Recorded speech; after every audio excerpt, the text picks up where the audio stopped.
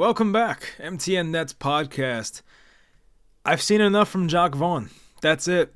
That was the worst display of coaching I've seen as a Nets fan in almost 20 years of being a fan. I have never seen a coach sell a game that badly.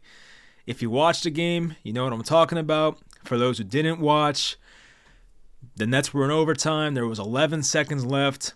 Dennis Smith Jr. got called for a reach-in foul. The ball went off of Jimmy Butler's leg, went out of bounds. And on replay, and Dennis Smith Jr., by the way, was telling the bench to review it, Nets only had one timeout left. So I get, okay, maybe you want to preserve that timeout. You're only up by 1 point. Butler would go to the line for 2 free throws, right? So they probably should have challenged that play, because even if you do challenge it, you still have time in the huddle to draw up a play on the offensive side. But instead of challenging it, Jacque Vaughn lets it go. Of course, Butler goes on to make the free throws, puts the Heat up by 1, 96-95 with, 11 seconds left. They still have that one timeout.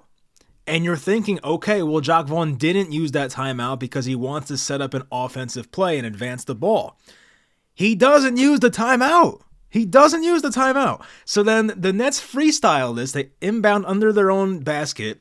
And Mikal Bridges just dribbles left-handed, puts up this ridiculous fadeaway shot that had no chance of going in, airballs it, and that's the game. Worst coaching I've ever seen. Thank God I am not taking Nets losses that hard this year because the expectations are so low. It's like that meme, what's the meme? It's like my expectations were low, but holy F, this is ridiculous. I just can't believe this. And I'm not confident they're going to fire Jacque Vaughn. They probably won't. They're still paying Steve Nash. I doubt they want to pay 3 coaches. At this point, I'd rather just see Kevin Ollie be the head coach and just, send Jacque Vaughn packing. But at this point, I think Vaughn's under contract for 2 or 3 more years. And they did this to themselves last year for whatever reason. And here's where we are. So this was just an awful loss. They were up 14 points at halftime. 14 points at halftime. They held the Heat to 31 points in the first half. So while the shots were not going in offensively, you could at least hang your hat on that they were playing great defense. They were finally switching. The closeouts were great. The rebounding was pretty good for the most part. Second half it got kind of bad, but the first half defense was great. Outside of the third quarter, Miami did not score over 20 in any of the other 3 quarters. The Nets did a great job defensively tonight. They really did. But it goes to waste. They don't get this win, and they had this. They were up 4 points in overtime. I think they were up 5 at one point, right? Yeah, because Cam made the layup to start out overtime. Then Royce hit that 3. I'm pretty sure they're up by 5 at one point in overtime. So this should have been a win numerous times. They find a way to blow it. Whether it was Jacque Vaughn being an idiot and saving his timeout for no reason. Maybe Jacque Vaughn thinks that the timeout carries over to next game, but newsflash, buddy, it doesn't. So what the hell were you doing? So you have that. The Nets missed their most 3-pointers ever in a game in Nets history. And that was before overtime. So not even including overtime.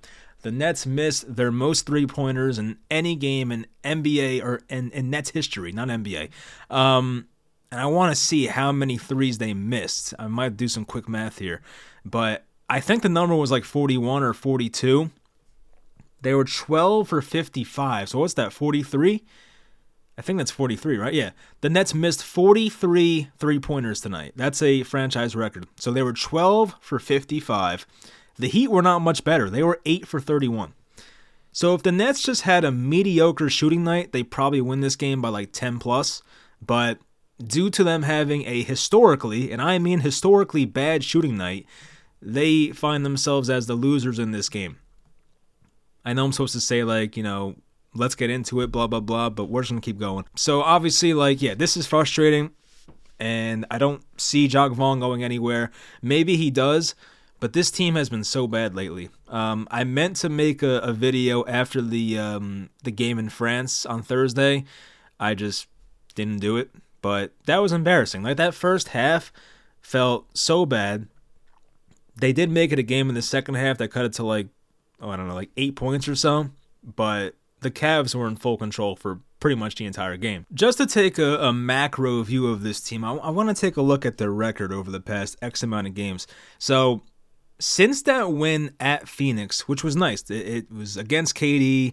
That team has a bunch of picks that belong to us in the future, so obviously we want the Suns to be bad in the future.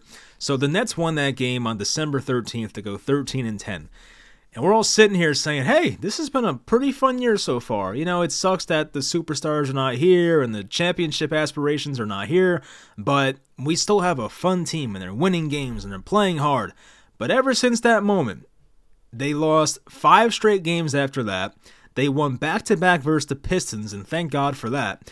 Then they lost 5 more in a row, so they lost 10 out of 12 there. And then they've lost 3 of their past 4. They had that random win versus Oklahoma City last time they played them, which was the last time I made a video. So overall, I think they've lost like 13 of their last 15 games, or 13 of their last 16 or something. Like, it's horrible. This team has been arguably the worst team in basketball the past 2-3 weeks. I saw the Pistons won again today. So even they are not looking as much of an embarrassment as they once were. But this team has too much talent to be this bad. I know that the over-under for this team was 37.5 wins, and some of us thought that was low. Some of us thought that was maybe too high, but it seemed like a pretty good number. I expected like somewhere in the high 30s for wins, like 38, 39. But this team, man, I don't even know if they're going to get to 30 this year. Like, this is just a horrible team right now. And, you know, things can change. The trade deadline can change a lot. And the Nets are in the rumors to get DeJounte Murray, which I guess we'll talk about that later. But this season has a chance to really go off the rails. It's games like this where you had it and you should have won it and you just let it get away. I mean, this team has had some bad losses lately. They had that loss versus the Wizards on December 29th, which really, that was the first loss that really frustrated me. You know, they had the loss the game before that was against Milwaukee when they benched everybody. But they've had games like the overtime game versus Portland. Like, that's a game they should have won. Tonight, obviously, they should have won. Like, they're just letting these games get away from them, and they're not a good enough team to just let games slip away like that. So, anyway, it just also annoys me because Miami did not shoot that well. Jaquez was out. Kevin Love was out. That might have been it, but still, like, you know, I know Jimmy Butler, he missed like 7 straight games. Of course, he returned for tonight's game, and he was really good in this game. He was 8 for 12, 15 of 16 at the line for 31 points. So yeah, Jimmy was great in this game, and so was Tyler Hero, who kept making those damn floaters. He had 29 in this game on 11 of 22 shooting, and he had 11 rebounds too. Wow. Bam had 20 rebounds, but Bam shot horribly. He was 5 of 17. I think one of his mid-range shots went in. The rest were just terrible. But like outside of that, nobody on Miami did anything. It's like those 3 guys, and even Bam did not play that well on the offensive side. You go to Brooklyn, and you have Dorian Finney-Smith, who wasn't that good in this game. Defensively, he was fine, but just did not add much else. Had 7 rebounds. He did shoot 1 of 5 from 3. He was 1 of 6 overall, only 5 points. Cam Johnson. I hate to say it, but this guy is light-skinned Joe Harris. He is. I mean, until he proves me otherwise, this man is light-skinned Joe Harris. He's been awful. I'm going to look at his game logs because I feel like in the last couple weeks, this man has been atrocious. And I don't even want to look at how much money he makes because it is a crazy amount of money. But the last game versus Cleveland, he was 1 for 7, 1 for 5 from 3, and gave us 3 points. The win versus OKC, he was 3 for 15, 3 of 10 from 3, not as bad, but just horrible shooting games lately. He was 5 for 11 versus Portland, had 17 points, but 3 of the past 4 games for Cam Johnson have been awful, and I just don't like what I see right now. He just feels like Joe Harris. He feels like the not good version of Joe Harris, like the Joe Harris post 2 ankle surgeries, one that was botched, Joe Harris. Like, this is not good. So Cam Johnson gets an F tonight. Mikal Bridges was, like, okay. The efficiency was not great, 10 for 24, 2 for 10 from 3. He did make 2 big foul shots at the end, but his three-pointers are still short. His legs are not under him. I mean, they're not going to bench him, so it just is what it is. Not even worth harping on. 9 rebounds, 6 assists, had 26 points, so that was good, but just missed too many shots. He's got to make these three-pointers, and obviously he's coming up short on a lot of them. Nick Claxton had 43 minutes, 4 of 9. He missed 1 jump shot. At least he took one. I think the shot clock ran down, but at least he took a jumper. 14 rebounds, 2 assists, 2 blocks. Had an incredible block at the end, which maybe was goaltending, but they didn't call it. But it was like a play where he really came out of nowhere. It was a big play in the game. Somehow some guy on the Heat got open on the baseline, and it looked like an easy layup, and Claxton came out of nowhere and blocked him at the last second. So it's a great block, but unfortunately, they did not win. 9 points for Claxton, so just missed a double-double. He did make his 1 foul shot. Spencer Dinwiddie, his time here is coming to an end. I just can't imagine Dinwiddie being on this roster through the trade deadline. It just doesn't seem like it's going to happen. 20 minutes tonight, 1 of 6, all 3-pointers, 3 steals, that's nice. 2 fouls, a minus 13, only 3 points total. So he has been checked out. He has not played in the fourth quarter the last 2 games. It just does not look good for him. So I think Dinwiddie's just been checked out for a while now. You know, the first couple weeks of the year, even like the first month of the year, I was liking what I saw from him, but I think he's checked out. Like, I just don't think he wants to be here at this point, and it's just not, like, especially when Ben Simmons comes back and you have an extra ball handler, which, you know, whenever Ben Simmons gets back, we'll see. I'm still not counting on it, but based on his TikTok and some other quotes, it seems like it's coming soon, but I don't know when. But yeah, Dinwiddie's time here seems to be pretty limited. So it's been a good run, Spencer, but this is just not the team for you, and I don't think he wants to be here. Royce O'Neal played pretty well. He was 5 of 10, all 3-point shots, no surprise. Had 9 rebounds, 5 assists, 1 block, and he made some big shots. He did make that big overtime 3-pointer. I think he made a big shot in the late fourth quarter. I mean, he was good tonight. I really can't complain about Royce. He played good defense from what I saw. Watford barely played, not much to say there. I remember he missed 1 layup. DSJ is getting more minutes, 32 minutes, 3 of 8. He was 1 of 4 from 3. He was a big spark plug in the late first quarter, or it might have been early second quarter.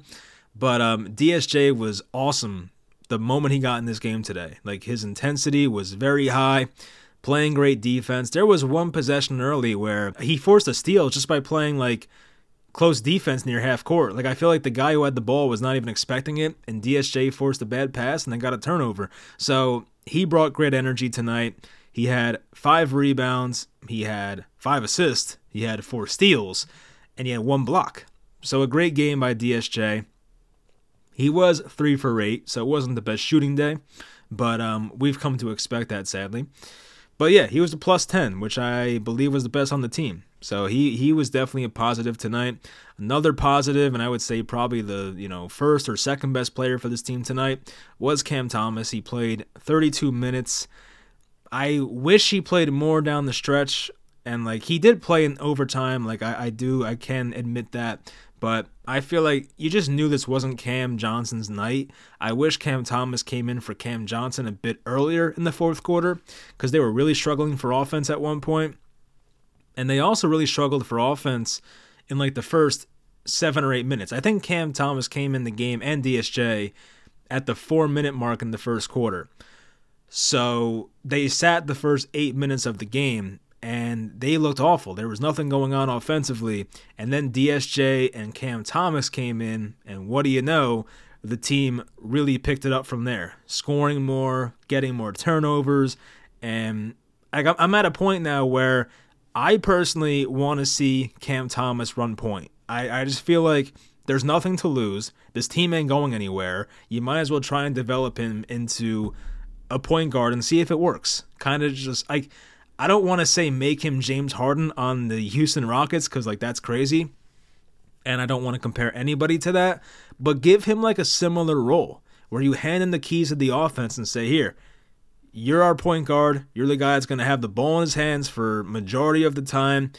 Make the right reads, make the right passes, take the right shots, take high percentage looks, get to the line, and be our guy. But for some reason, the Nets don't want to do that. They keep rolling out Spencer Dinwiddie for whatever reason. I get they have to play him to kind of keep his trade value up, but just trade him. Like, what the hell are we waiting for? At this point, like, just trade his ass. But I think the more likely thing that happens is they probably put DSJ in the starting lineup, but I don't know if that's worth it either. Like, I prefer Cam Thomas once again, so I don't know what they're going to do, but this whole Dinwiddie starting thing, I'm just over it, and it's time to move on. So yeah, Cam Thomas was 32 minutes, 7 of 20 from the field, 2 of 10 from 3, and that includes that big missed three-pointer at the end of regulation where I forget what the score was. I think they might have been down 2 or whatever, but might have been tied. I forget. But yeah, he missed it, and that probably would have put the game away, but he made all his foul shots. He was 7 of 7. He made 4 clutch foul shots at the end, so that was great to see. 2 rebounds, 3 assists, had 2 turnovers. He did make a dangerous pass in overtime to DSJ, but he was able to get that away from Bam. But yeah, it was a pretty good game from Cam Thomas. Like, without him, they'd probably lose this game by a lot. So, it was good to see him out there and being confident and taking the ball to the rim. He had a great bucket, the first bucket of overtime. And he made some impressive shots tonight. I think he started out this game like 4 for 4, and he was very hot from the beginning. Kind of cooled off after that, but still, he was definitely a positive tonight. Lonnie Walker, only 9 minutes, which I get he's still on like this minutes restriction, but 9 minutes is crazy. Like, I think he played like over 20 against the Cavs in Paris. So why did it go back to 9 minutes? I don't know. He wasn't good in this game. He was 0 for 3, 0 points, 2 rebounds, 1 assist, 1 block. But still, like, Lonnie Walker, we know he's a bucket. Like, he's one of the few guys that can actually score on this team. Wasn't like Cam Johnson or Dinwiddie was doing anything. So, yeah, that part was frustrating. Well, I wish he played more, but it is what it is. No Day'Ron, still injured. Harry Giles, of course, was a coach's DMP. And, yeah, it's just, they should have won this game. And as I said, it doesn't really bother me as much as it used to. Like, I'm kind of numb to it at this point. But like, I'd rather win than lose. You don't have your own draft pick. There's no reason to root for losses. I think the only reason to root for Nets losses is to, like, get Jacque Vaughn fired. But is it really going to happen at this point? Like, I don't know. The Nets had 4 more offensive rebounds, but the Heat had 48 total rebounds compared to the Nets' 41. And there was a possession in overtime where Miami, like, missed a 3 and the ball got batted out, and I remember, I think it was Caleb Martin, like, dove on the floor. It led to an open 3 for Caleb Martin. He missed it, and then Tyler Hero had another ball kicked out to him, and he missed it. So, like, the Nets got very lucky on that possession, but, Tyler Hero, like, the next possession came down and made a 3. So what else? I mean, Nets had 4 more steals. Oh, no, I'm sorry, 4 more assists, 3 more steals, 5 more blocks. Only 8 turnovers total. Like, that's a really good number. The Heat had 13. The Nets had 1 less point on fast breaks. Points in the paint was exactly the same, 40 apiece. The Nets had a 16-point lead in this game. The Heat had a 5-point lead. That was their largest. So, I mean, once again, just you can't lose that game. You really can't. I mean, these teams shot horribly, right? You look at the field goal percentage. The Heat were at 37%. The Nets were at 34%.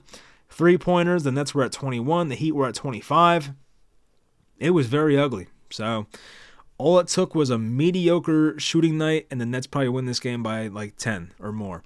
But unfortunately, that's just not how it goes. This team is obviously playing terrible right now, and that's just what happens. It feels like it's a snowball effect, and one bad thing leads to another, and here we are sitting at 16-23. So I guess we'll address the DeJounte Murray stuff. I believe Murray signed a contract pretty recently. And, part of me is like, just get him because, like, what else is this team doing right now? Like, this team has no direction. At least if you get DeJounte Murray, it could at least, like, be a move that works towards something.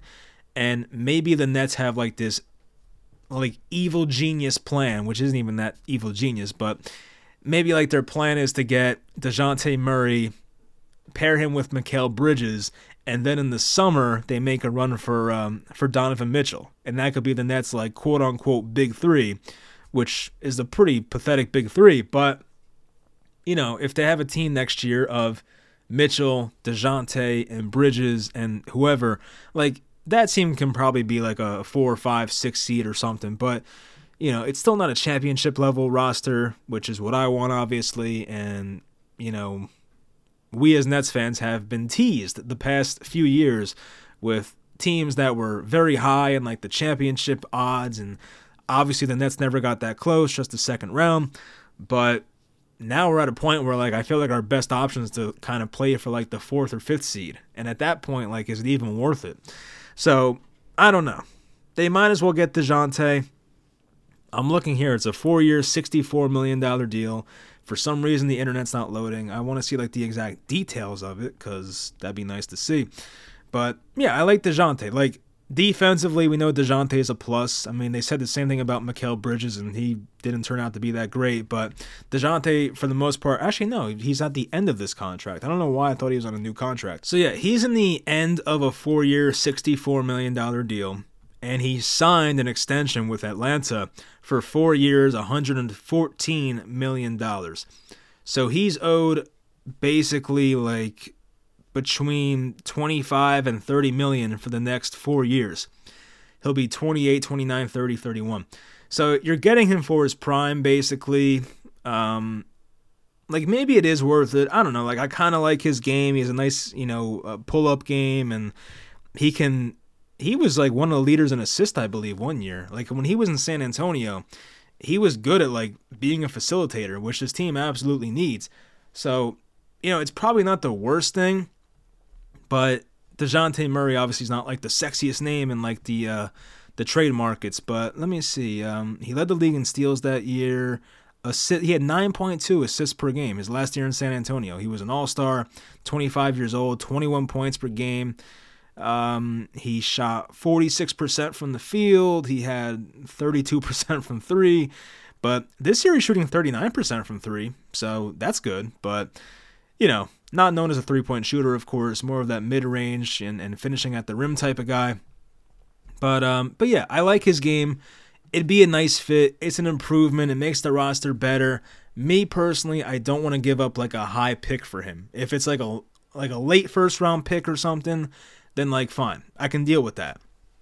I think we have Phoenix's pick next year. Like if you want to give them the Phoenix pick for next year, not the ones beyond that, but like just that one Phoenix pick for next year, and whoever else they need, like Dinwiddie or whoever the fuck, like whoever. But just that one Suns pick for next year, because I'm assuming the Suns will still have Booker and Durant and Beal next year, so they're not going to bottom out. So the Suns pick next year will probably be somewhere lower than 20. Like, it's not going to be like the most valuable pick. So if it's that pick and Dinwiddie and whoever else, like, just make that work. Like, I'm fine with that type of trade, but don't give up like the 2027 or 2028 picks. Like, that would really piss me off. So stay away from that. But if it's next year's Suns pick, I can live with that. For Ben Simmons, this team misses him. They've missed him for a while. I get Ben Simmons is a meme, and the workout videos like piss us off at this point, but the sad reality is that this Nets team absolutely misses Ben Simmons, and they were much better and more fun to watch when he was playing, because at least when Ben Simmons played, there was a reason to be excited when Ben Simmons would make a play, and you're thinking, oh, okay, maybe Ben Simmons is back, and I'm sure after his latest injury, our confidence has dropped even more. But watching Ben Simmons earlier in the season, it was like, hey, I see some flashes. He looks like the same guy he used to be.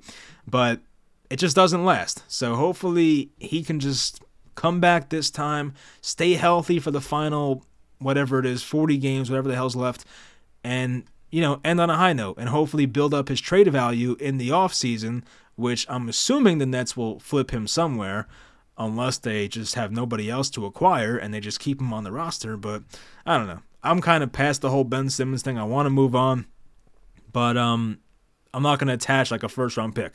So if his value is that low, then just ride it out, but we'll see what happens in the summer. But more importantly, we got to see how he closes out this year. Anyway, I think that'll do it. Horrific job by Jacque Vaughn tonight. It was almost like he wanted to lose that game, but nothing surprises me anymore, and it is what it is. So I'll talk to you guys. Let's see, when is the next best time to make a reaction? They have a West Coast trip coming up. So on Wednesday, today's Monday, really? Oh, God. Oh, it is Monday, damn. So anyway, Wednesday they're at Portland. Then they're at then they're at the Lakers, then they're at the Clippers. So a 3-game West Coast trip from Wednesday to Sunday. And the Lakers don't look good right now. Portland, they're Portland. They're not that good. I think they've been horrible lately. So 2 of those games seem winnable. I don't expect this team to beat LA. I don't think the Nets have beaten Harden since he's left. Actually, they beat him that one time, the first game against him. But since then, I feel like this group has not played well versus him, whether it was the Sixers teams or the Clippers teams. So, actually, no, they beat them last time. What the hell am I saying? Anyway, yeah, they beat the Clippers the first time, but that was Harden's second game as a Clipper, and they were figuring shit out. But obviously, if you don't keep up with the Clippers, they've been amazing lately. I think they lost yesterday to the T-Wolves, but they were on a 17-3 stretch at one point. So they've been playing much better basketball. Then the Nets come home after that for the Knicks, the Timberwolves, Houston, Utah, Phoenix. KD makes his return. It's going to get rough. It is. The Nets are a bottom 5 team in the league. They shouldn't be. They have too much talent to be this bad. But unfortunately, our coaches give us no advantage whatsoever. And at least now they finally started playing better defense and changing their defensive scheme a bit. The best part about Nick Claxton is his ability to switch on any position. And the Nets were playing drop coverage with Nick Claxton the entire year. They're finally letting him switch more, which makes a whole lot more sense. But still, it's not enough. In the past they were doing it. Nick Claxton was in Defensive Player of the Year conversations last year. He didn't get any votes, I don't think. But he was in the conversation because he was switching on the people. And he was one of the better perimeter defenders in the league. But now with this drop coverage shit, you don't even use Nick Claxton to his maximum advantage, which your job as a coach is to use the strengths of your players and get the max out of your players. And this whole Jacque Vaughn drop coverage thing has basically brought out the minimum of Nick Claxton. We saw it last year. He was great. And now on defense, it's just he's another guy. So hopefully more switching in the future. We saw some zone tonight. We saw some trapping. The trapping actually kind of worked at times. But then we also saw the game versus Portland a couple games ago where the trapping went very much against them. They were trapping Anthony Simons at half court, which is a bit egregious. But they had well-timed double teams tonight. The one on Jimmy Butler on the left wing. That was a well-timed one. It gave Cam Thomas time to get back to the opposite corner and get back to his guy. But at least now they're mixing up the defensive rotations a bit more. They're not being stubborn about drop coverage. They're doing more at least. So hopefully we see more of that going forward. But yeah, I don't expect much to change. We'll see if a trade happens. I feel until a trade happens or Jacque Vaughn gets fired, which I don't see happening anytime soon, until that happens, I just think this team is in some trouble. Let's be honest. They're just not a good team. So anyway, I'll try to talk to you guys maybe after the Sunday game. Football season's over for the Giants, so there's more time on Sundays now. So either after the Clippers game on Sunday or after that Knicks game on Tuesday, one of those days I'll make a Nets reaction. So maybe they'll win, but probably not. So we'll see. Hope y'all enjoyed the video. Leave a like, of course, and I'll talk to you guys next time.